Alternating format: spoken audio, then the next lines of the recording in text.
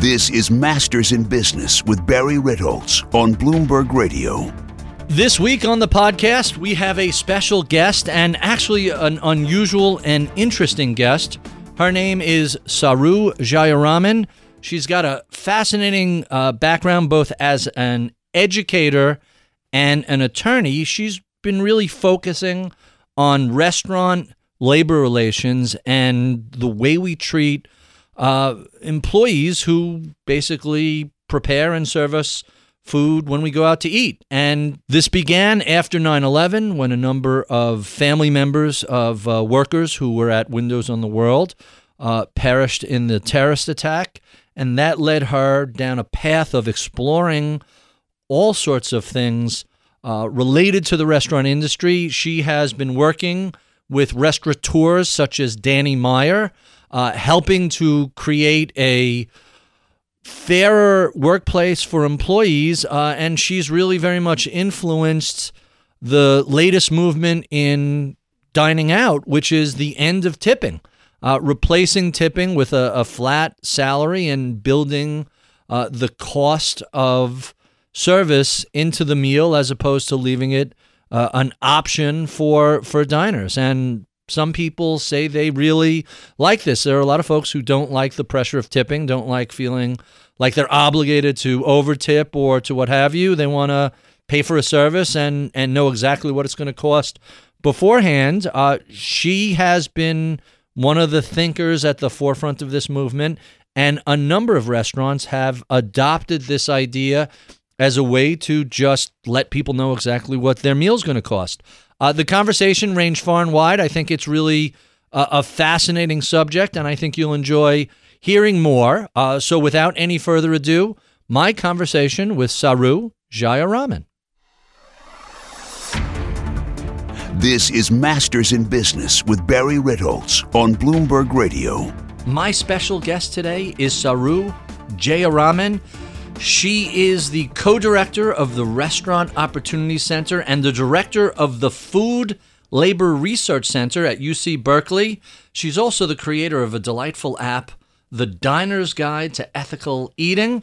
A little background on Saru: she went to undergraduate UCLA, where she studied poli-sci and international development studies. That took her to Harvard and the John F. Kennedy School of Government, where she graduated with a master's in public policy before going to Yale Law School. Her specialty these days is restaurant labor employment. Saru, welcome to Bloomberg. Great to be here.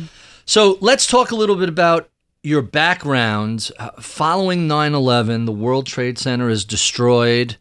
Most of the employees at Windows on the World, which were on the top floor, essentially everybody who made it to work that morning, perished in the terrorist attack. How did that evolve into advocacy for restaurant workers? Yeah, so on that morning, 73 workers actually died at Windows on the World, and about 250 workers lost their jobs, and about 13,000 restaurant workers lost their jobs in the months and weeks that followed the tragedy.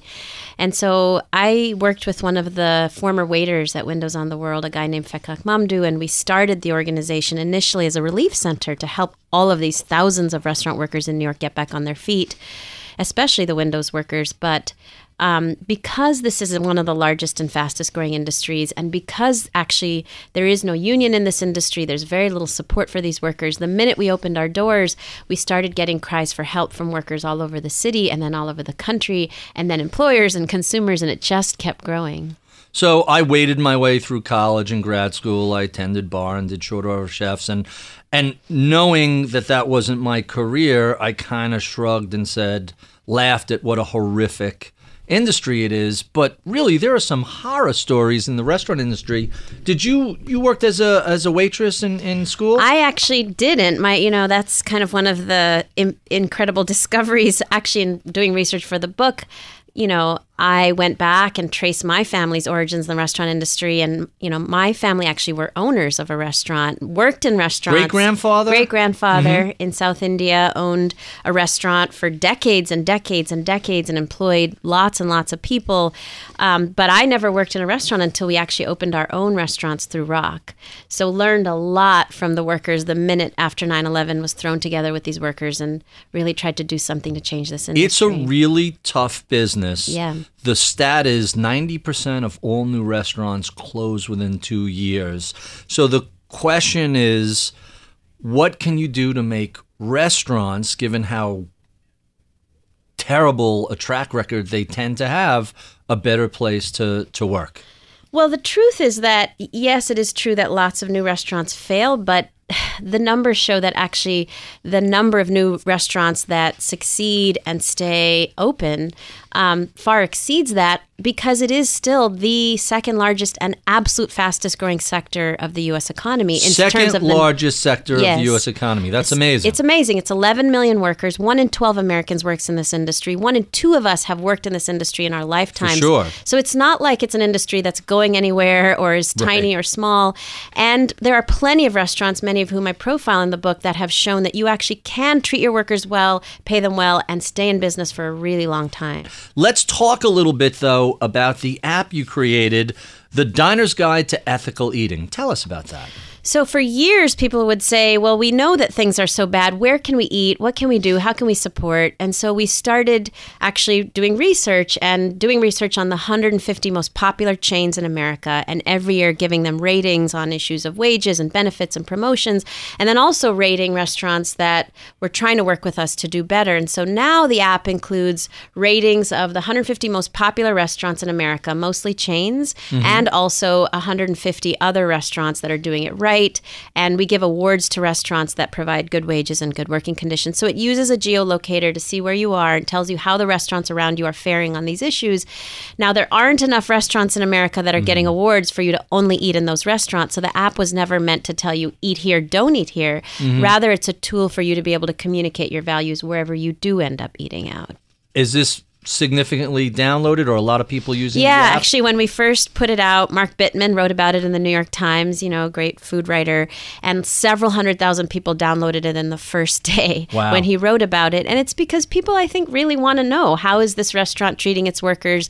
Do they offer paid sick days? Which, by the way, 90% of these workers don't have a single paid sick day. So most of these workers... That was the most, I'm sorry to interrupt, that was the most, we're going to get to that. Yeah. That was the most horrifying stat in the book. Most of us just close our eyes and don't want to know, but some of these stats, if you want to stay healthy, you have to know. You have to and know, it's just terrible. So in the last minute we have in the segment, you talk about the other NRA. Yes. Let's discuss that. So it's not the National Rifle Association. No. This is the National Restaurant Association. Yes. What's your relationship with them, and how helpful or how much of an impediment are they to improving labor conditions? Well, they really don't like us. They've been. Why am I surprised? They represent the Fortune 500 chains, the Olive Gardens and the Taco Bells and McDonald's, and they've been lobbying to keep wages as low as $2.13 an hour for decades and decades. In fact, that is the current federal minimum wage for tipped workers. And in doing research for this book, come to find that their power doesn't date back 20 or 30 years. It dates back 150 years to the emancipation of the slaves. Who is tipped at McDonald's or Taco Bell? Nobody's tipped at McDonald's or Taco Bell, but they've managed to keep the wage even for those workers as low as $7.25. So which is the national minimum wage, That's which right. is really way behind inflation. If it had gone up with inflation, it would be at $18 an hour. That's amazing. Yeah. I'm Barry Ritholtz. You're listening to Masters in Business on Bloomberg Radio. My special guest this week is Saru Jayaraman, and we're talking about the restaurant industry. And one of the subjects that came up was an op-ed that you had written in the New York Times, sort of misleadingly headlined, "Why Tipping is Wrong." So let's jump right into this. What's the problem with tipping? It's actually not the problem with tipping. It's the fact that this industry, the restaurant industry, has used tipping as a way to not pay their own workers. So it turns out tipping didn't originate in the States. It originated in the feudal homes of Europe. And when it came to the States, there was actually a massive anti-tipping movement so strong that 6 states passed bans on tipping. Really? That's fascinating. Now, that's kind of changed in Europe. Well, tipping seems to be going away. It was gone. I mean, that was the turn of the 19th century, and that movement that started in the States spread to Europe and succeeded in Europe, which is why there's no tipping in Europe, or very little. Here in the States, the restaurant industry actually squashed that movement and demanded the right to hire newly freed slaves. This is right around the time of emancipation. Right. And not pay them anything and let them live on customer tips. And that's actually how the very first minimum wage law in the United States, which was part of the New Deal in 1938, said you can get the minimum wage as a tipped worker either through your wages or through tips, which gave tipped workers the right to a $0 minimum wage. And we've gone from a $0 minimum wage in 1938 to a whopping $2.13 an hour, which is the current federal minimum wage for workers who earn tips. And over that 100-year period, the Restaurant Association has said it's okay. We don't need to pay these workers. They make a ton of money in tips. We don't have to actually give them a wage. They describe a white guy working at a fancy fine dining steakhouse, when in fact 70% of these workers are women who work at IHOP and Applebee's and suffer from 3 times the poverty rate of the rest of the U.S. workforce, make very little money in tips, and suffer from the worst sexual harassment of any industry. I've read some horror stories. You detail some in the book. So let me push back. Let me take the other side of the argument. Look, we open a restaurant. We don't know how well it's going to do. We hire a bunch of people. Hopefully they're pretty good.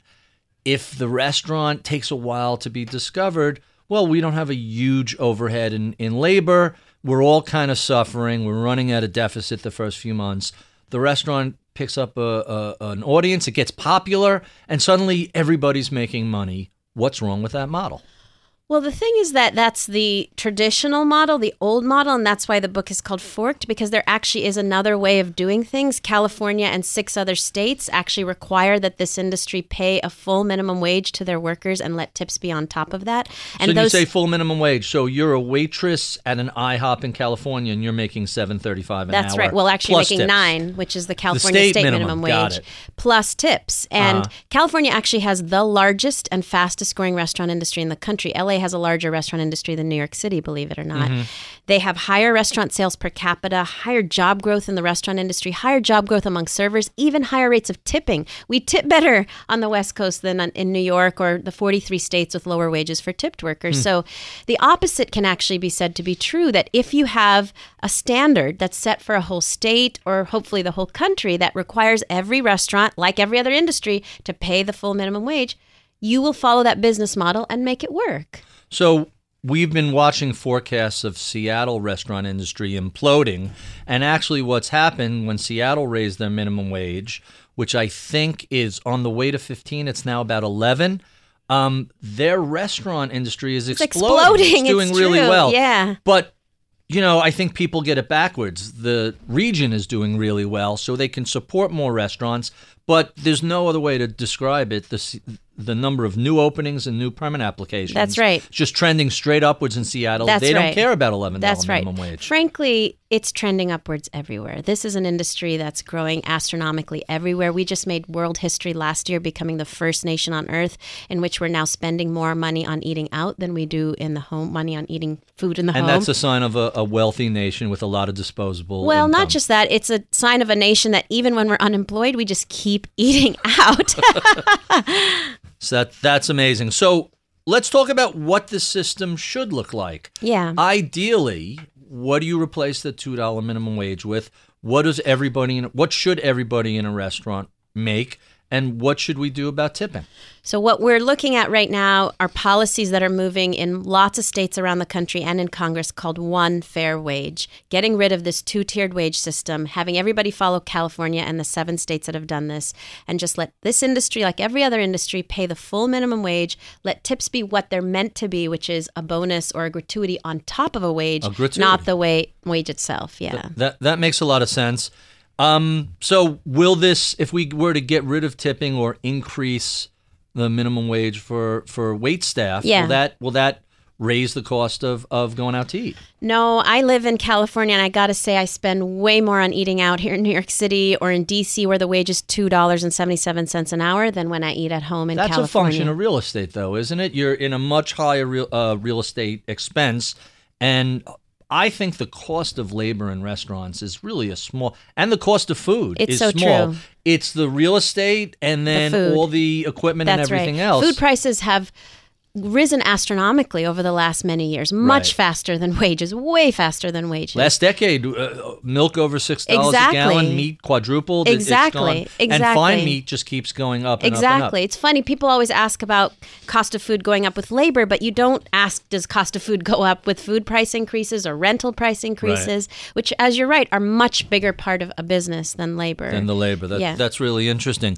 And what about the smaller mom and pop stores? Can they support a higher minimum wage? They're actually the ones that are thriving in California. They're thriving, really? And even the chains. I mean, across the board, everybody's doing better if you look at job growth in these 7 states and the 43 states. But maybe the best evidence of this is the 175 restaurants that have worked with us to form an alternative National Restaurant Association called RAISE, and they range from chains all the way down to small mom and pop restaurants around the country that actually provide livable, even what they call thrivable wages, benefits, advancement opportunities. And they're doing well, not in spite of treating their workers well and paying them well, but actually because they're treating their workers well. They find less turnover, higher profitability, higher productivity. The workers are happy, the customers are happy, and they are thriving as businesses. We watched Walmart fight an increase in minimum wage for many years, and then ran into a problem of being unable to find workers. That's right. And then retain them. That's right. They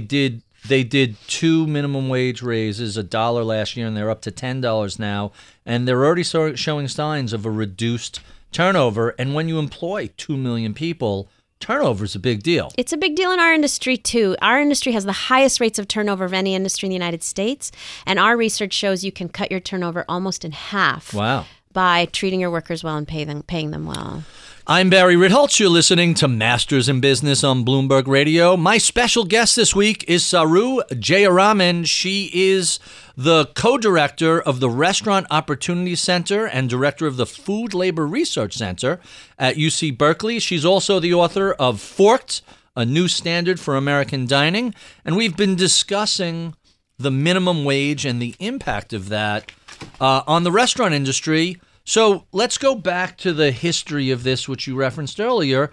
Why is it that restaurants can get away with paying so little? Because the original tipped workers in this country were actually former slaves, both restaurant workers and Pullman train car porters. They were the original tipped workers. I had no idea. I actually didn't either till we did research for the book. And this industry, the restaurant industry, made the argument that they wouldn't be able to survive if they actually had to pay these workers a wage. So they basically hired newly freed slaves, demanded the right to pay them nothing. That idea was codified into the very first minimum wage law passed in 1938, which gave tipped workers the right to a $0 minimum wage. These were mostly black workers, former slaves. And we've gone from that $0 wage to a $2.13 wage today. Hey, that's progress over a century, century, right. Stop and think about, if you're arguing as a free market person who doesn't want government regulation, how can you say our business model depends on free labor? Exactly. It makes very, very little sense. I mean, honestly, that was the argument of the cotton industry, right? That their whole business model and the economy depended on free labor. And if we're still making the same argument today, it really bears question of, is this a sustainable business model? So I mentioned some of the stats were really horrifying in the book. 7 of the 10 lowest paying jobs and the 2 absolute lowest paying jobs in America are in restaurants. That's right. And when you combine that with knowing this is the largest and fastest growing industry in America, what you end up with is essentially this industry proliferating the low-wage economy, the low-wage floor of the entire economy, and bringing down the floor for the entire nation. And it's going to be, these are the jobs that are going to be available for our children. I teach at UC Berkeley. I would say a good third to a half of my students work in the industry, and many stay in the industry after college now with a UC Berkeley degree, because these are the jobs that are available. That is not encouraging. How are you going to pay student loans on? It's hard to pay student loans on these wages, but I will say the way we look at these jobs also is not right. It should be okay for a UC Berkeley graduate to go into this industry because these are skilled professions. These are very skilled professions. And in other countries like Europe, in Europe, these are seen, hospitality is a profession. You go to school to be a hospitality professional. It's something seen as very, skilled. the issue here is not that these aren't good professions. The issue is that they're not valued as professions, both in terms of pay and benefits, in terms of even this whole idea that these workers should rely on the largesse of customers. It detracts from the professionalism of this industry. So on my most recent vacation, I read the non-academic version of your book, which is Kitchen Confidential by Anthony Bourdain's. And it's hilarious and ribald and just, also rather R-rated. But it tells essentially almost the same exact story you tell from an academic perspective of how horrific a lot of the quality is of handling food, how high the turnover is in restaurants, how waitresses are constantly sexually harassed, both by, forget the employees, but by management. That's right. And so the question is, what makes this industry such a frat house mess? Why is this way? I mean, in our opinion, all of our research shows that the real root of the problem is this two-tiered wage system, because 70% of tipped workers who live on that lower wage of $2.13, or here in New York State, it's $7, whatever it is in the state, they rely completely on their tips. 70% of those workers are women, and they're women who work at IHOP and Applebee's and basically pay their families on customer tips. And our research shows that having to rely on tips for your income not only makes you vulnerable to all kinds of gross inappropriate behavior from customers, but we also find that management actually encourages these workers to dress more sexy, wear tighter clothes, show more cleavage so that they can make more money in tips. And when you're forced to subject yourself to objectification, that makes you vulnerable to coworker and management harassment. And we're not talking about restaurant chains like Hooters or other restaurants where people are scantily clad. No. We're talking about family restaurants like Denny's and IHOP and everything else. I took my two little girls to the Chili's. They're 3 and 5 years old. It's a family restaurant, Chili's. And the uniform was, all the servers were women. Short skirts. Yes, and the uniform was a tight T-shirt that said fresh across the breasts. A very tight T-shirt. And you have to ask yourself, what are we selling? Because, it is the Chili's and the Olive Gardens, but on the other hand, there's a whole new segment of this industry called the breastaurant. And Hooters is not the only one. Come on, that's a real thing. That's a real segment. I never heard that Well, phrase. there's 2 other incredibly fast-growing chains in the restaurant segment. It's Hooters, but it's also Wild Wings? Tilted Kilt and Twin Peaks, one of the fastest-growing chains in America. Yeah. I thought you were going to say Wild Wings that does something very similar. So the other 2 restaurants are? Tilted Kilt and Tilted Kilt. Okay, can't say I heard of that. And Twin Peaks, which... what are we selling? They're not referring to the television show. I got it. That's astonishing. Yes. My special guest today is Saru Jayaraman, and she is the director at UC Berkeley of the Food Labor Research Center and author of Forked, a new standard for American dining. And let's jump right into the really disgusting, horrifying parts of your book. This quote just took me back on my heels. The CDC reports that as many as 90% of all norovirus, and that's better known as the stomach flu, trace back to sick restaurant workers. Now, that is both horrifying and it raises the obvious question. People are coming into work sick, handling food? That's How right. is that allowed? Well, 90% of workers in this industry nationally do not have a single paid sick day, and 2/3 report cooking, preparing, and serving our food when they're ill. And we have heard so many stories over the years, workers working with typhoid fever, workers working with hepatitis. I talk a lot about Olive Garden. Olive Garden got an award from Michelle Obama for being, great for kids, healthy for kids, because they had carrots with the breadsticks. They serve salad, yes, typhoid optional. That's right, because the same time they got the award from Michelle Obama, a worker in a Fayetteville, North Carolina restaurant was forced to work with hepatitis A. Oh, my goodness. 3,000 people had to get tested by the county, sued the restaurant, and won a class action. That same year, there were 2 norovirus outbreaks in Olive Gardens in Indiana and Illinois. I mean, it's an epidemic. It is a source of epidemics, and Literally. It's a public health disaster. Now, these restaurants really must not be happy with you when you publicize this stuff, but this is all this isn't stuff you're digging in the stacks at Yale for. This is front page news locally. Yeah, public information. CDC also reports a good 1 in 10 workers are currently working with extreme diarrhea and vomiting.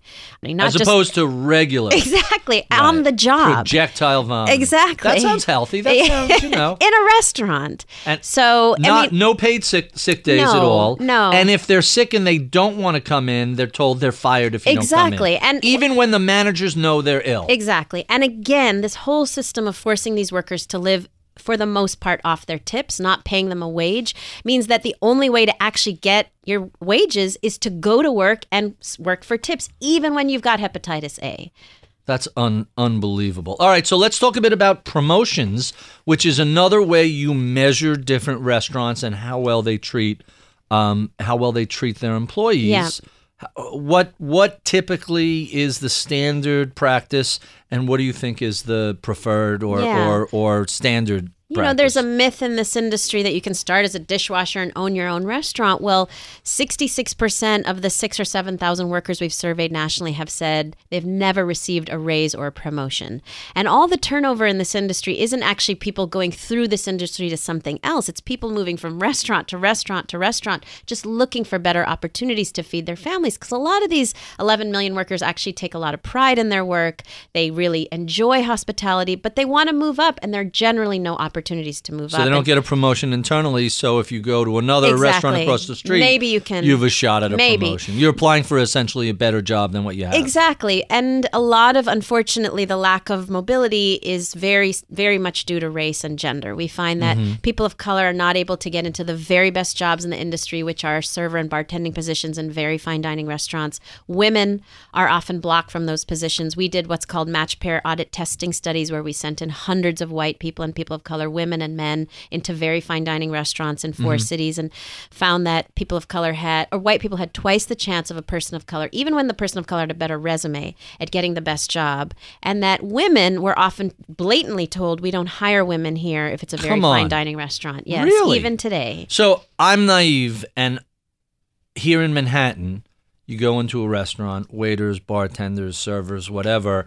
except for like the 100-year-old steakhouses where the guys have been working there for 50 years and no one serving food is under 60. It's pretty well integrated here in New York City, or am I looking at things from a naive perspective? Unfortunately, it's really segregated here in New York City, believe it or not. Maybe as the average customer, you don't know who's in what position. Right. But most servers in very fine dining restaurants in New York City are white men. I mean, just statistically, yeah. Huh. And the finest dining, the finer it is, the more you're talking about waiters and captains and bartenders in very fine dining, the more likely it's going to be white men.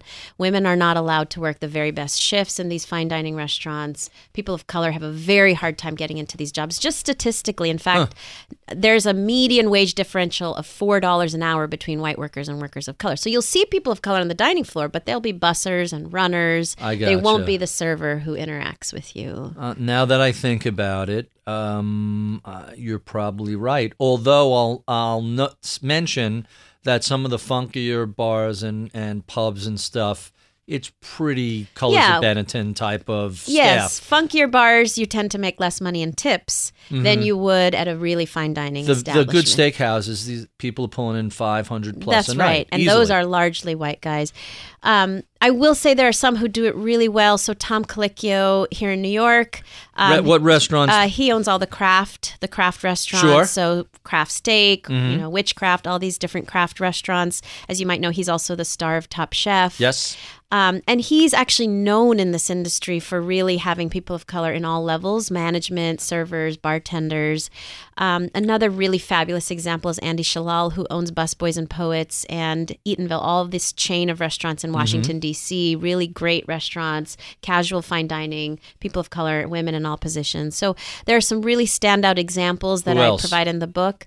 In terms of racial diversity, Danny Meyer also actually really does it well. He has a lot of people of color on the dining floor. So for those people who are outside of Manhattan, if you don't know Gramercy Tavern or Union Square Cafe, The Modern, that's right. Shake Shack is now taking over the world. That's right. And in New York, you go to Bryant Park, there are lines around the block, and they seem to be opening up restaurants at a fast and furious pace. Yes. Even his fast food chains, does he maintain that same? Oh, yeah. Shake Shack actually pays higher than almost any other. There are only a few chains. In-N-Out Burger on the West Coast and in Texas is the highest paying chain in the country. Really? And then Shake Shack as well. So let's break this down by restaurants, because I have down a couple of really interesting broad restaurant types: fine dining, Mexican, burgers, and coffee. Since we started with burgers, let's talk about burgers. So you mentioned In-N-Out Burger, Yeah. right? California staple, and Shake Shack. To me, these are all fast food burgers, but these are the two amongst the best quality food burgers. Right. You're telling me everything else they do is also That's high right. quality. I mean, In-N-Out has provided livable wages. I'm talking 13, 14, 15 and all. Really? Since the beginning. They provide paid sick days. They provide benefits, opportunities for advancement.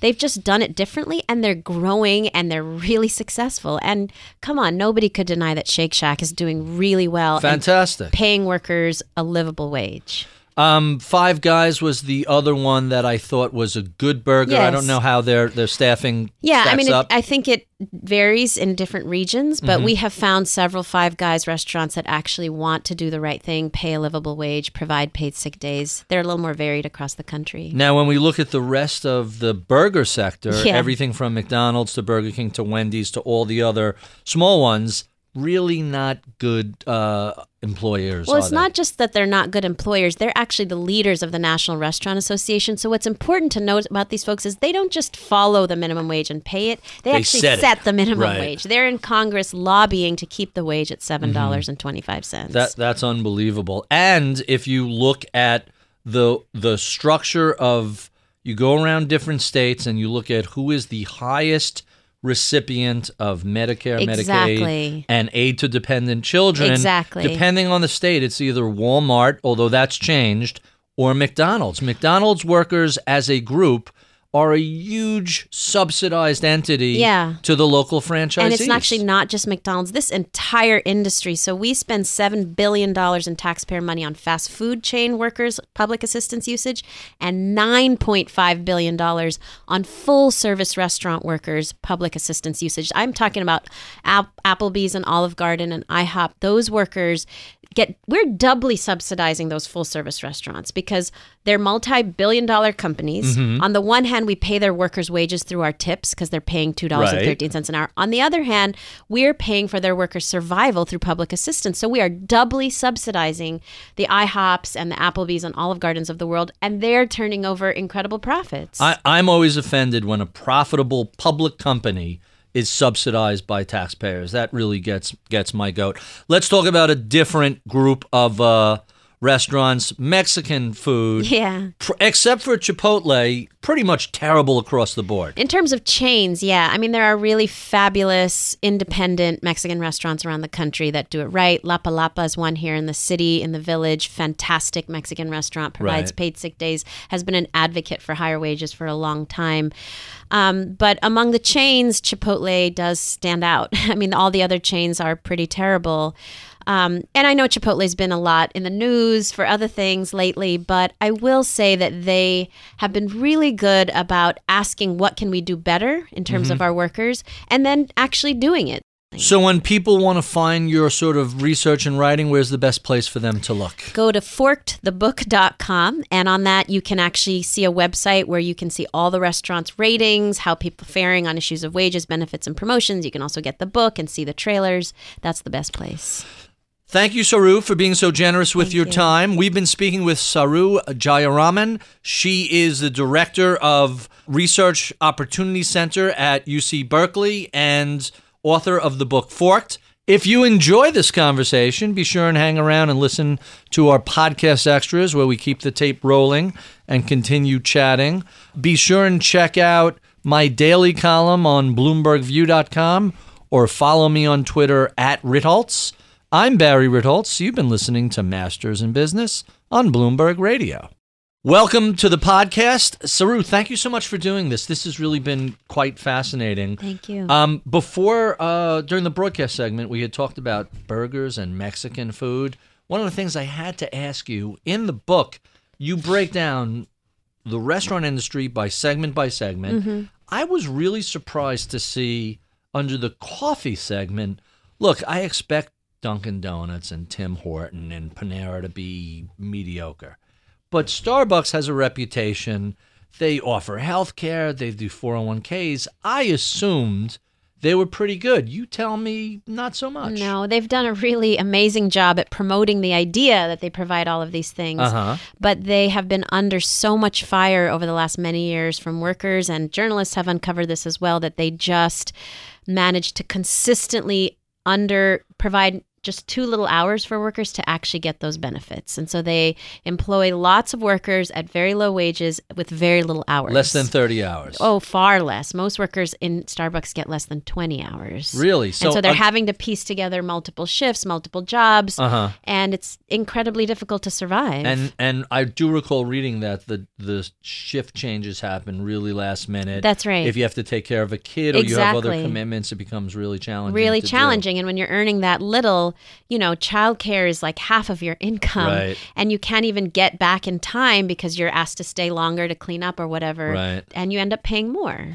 My perspective is so skewed. You go into any Manhattan Starbucks, there are lines out the door. You see the same people working all week. I see the same faces all the time, but that's not how it is in the rest of the world. That's not how it is. And even those workers, I think, Starbucks, for how much they're charging us for coffee, could be paying these workers a lot better. But they're not well paid, and they're just not given enough hours to survive. So is it an overstatement to say Starbucks is the new McDonald's? It's a new kind of McDonald's, because McDonald's doesn't make any pretension to being a good employer. Starbucks does, but unfortunately still pays as little as McDonald's. PR. Did you ever work in any fast food restaurants? No. I did a lot of... No, I didn't. I worked in high school. I worked in a McDonald's. I started on a Saturday, and Sunday I gave them the hat and apron, and I said, you keep the paycheck. I'm never coming back here, and I'm never eating McDonald's again. And that was pretty much... I think I might have on the road had a burger once. But that's pretty much it. Because you didn't like the way you were treated? No. You start out with a bag of dehydrated onions the size of your fist, and you put it into a pan that's 3 feet by 1 foot and fill it with water. And the next morning, they're reconstituted onions, and it makes you wonder, what is the rest of this food-like stuff that you're eating? And look, I'm a foodie. I like really good restaurants. Yeah. And I could eat fast food. I enjoy, Shake Shack and, of all the fast food before the new rounds, it was Wendy's was much superior to McDonald's and Burger King. Yeah. Because it was fresh and it felt like food. Yeah. But really, anything that's mass produced like that and is consistent across the country is really just a food-like substitute and not actual nutrition. And that was the problem with that. Yeah, I mean, I think there are folks that are managing to get quality to scale and good conditions to scale. And so in the coffee world, one example is Blue Bottle Coffee. They are... But that's not a big chain, is it? They're growing really fast. Well, they're in California, they're in New York, they're in Tokyo. They're growing really rapidly, yeah. We have one, I think it's just off Broadway in 19. They're in I remember Brooklyn, it was really good. It's extremely high-quality coffee, and they pay a livable wage. Huh. I'm talking closer to $15 an hour. Really? Yeah. That's interesting. The other place we were talking about earlier, Chipotle, one of the things, so we alluded to the problems they've had. They had an E. coli breakout, which now, by the way, I forgot, someone just came out and declared it's over. I don't know if it was CDC or somebody else. But the issue they ran into is specifically because they're not sourcing everything to one farm that they could closely monitor. It's all local, and that becomes much more challenging how do you stay on top of how people are washing their hands in the field at 10,000 local farms. Yeah, but it's still the right way to actually have locally sourced, sustainable, organic food, non-GMO. Right. And it's possible. They've done really well. The joke I tweeted the other day, the day of the Powerball lottery, was, I'm feeling lucky, so I'm going to buy a Powerball lottery ticket and go to Chipotle for lunch. And one of them worked out and the other one did not. So it was that. What about fine dining? So I was a little bummed to see Del Frisco's on your list of bad fine dining establishments. Yeah. That's a great steakhouse, but now that I think about it, I've never had anyone. I've had some women servers, but everybody has been a white person. Yeah. One of the bartenders there is of color, but it's a pretty, white bread sort of place. I mean, most of the chain fine dining steakhouses are actually leaders in the National Restaurant Association, most of them. So they all follow that same, what we call low road standard. I always forget they're a chain because they started out as like all the chains started out as a single steakhouse. And unless you see them pop, like you see Ruth Chris and Morton, so they pop up everywhere. Yeah. There's only a handful of Del Frisco, so I don't really think of it.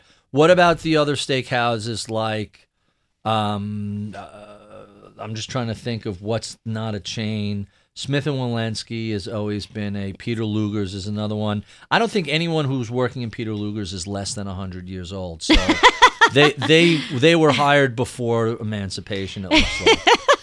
Right? It's am I right? It's a bunch of old white guys. Well, they are professionals, and I will say, I mean, even and they make a boatload of money. Yeah, and we wish they were more diverse, but they are professionals who have a craft and do it really well, and we want everybody to be valued the way they're valued. Right. I think that's the real right way to say it. So I know we only have you for a limited amount of time. You have a couple of places to run to.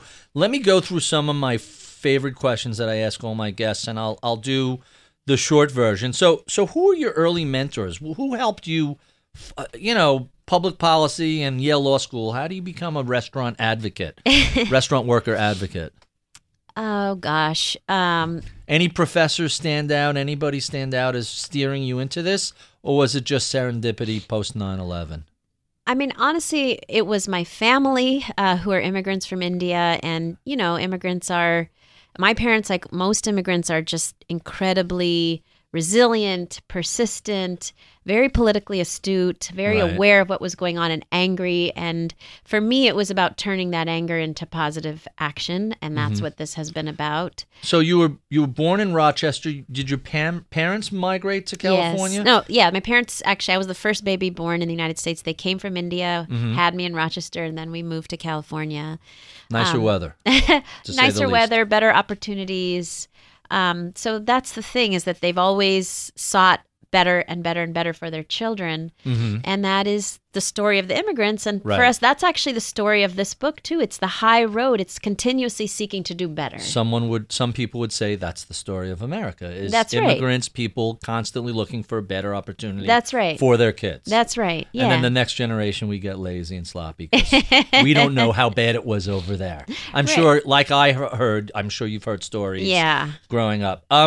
What are some of your favorite books? I don't care if it's fiction, nonfiction.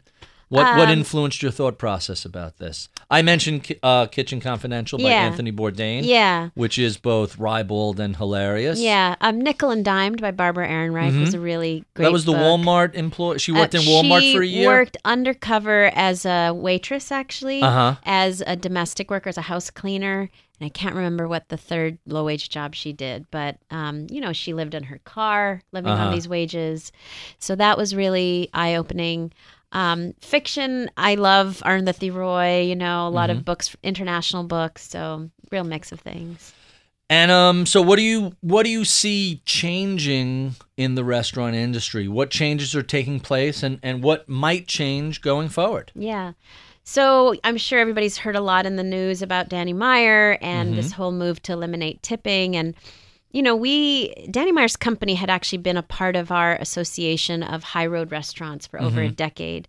But he and I actually hadn't sat down. And when we finally did, we told him everything I've talked to you about today in terms of this whole history of tipping being, rooted in slavery and the tip minimum wage and the impact on women and sexual harassment. And he said, I've been thinking about these issues for 20 years. Really? Let's think about moving in a different direction. And so we worked with them over a series of months, and they actually, they did it right. They moved to eliminate tipping in a way that actually makes their workers whole. So they're ensuring that workers are now getting everything that they would have gotten in tips, now through revenue share, now through wages. What's the transition been like for the restaurants? What do customers say? Yeah. How has it worked out for everybody? I mean, everybody seems to be really happy. We interviewed workers, we interviewed customers. They've done it really well, that they had town hall meetings with workers and customers and management. I mean, they just really had a very inclusive and transparent process. And that's how we would want it done. You know, our fight is not actually to eliminate tipping. We don't actually advocate for that. We're advocating for one fair wage with tips on top, as they have in California. But if really to raise the floor, in exactly, other words. And ensure that the employer is actually paying a full wage and let tips be on top of that. But if employers want to go further and eliminate tips altogether, we are supportive if they do it the way Danny Meyer did, which is inclusive and transparent and ensures that their workers are making everything they would have made in tips now through wages.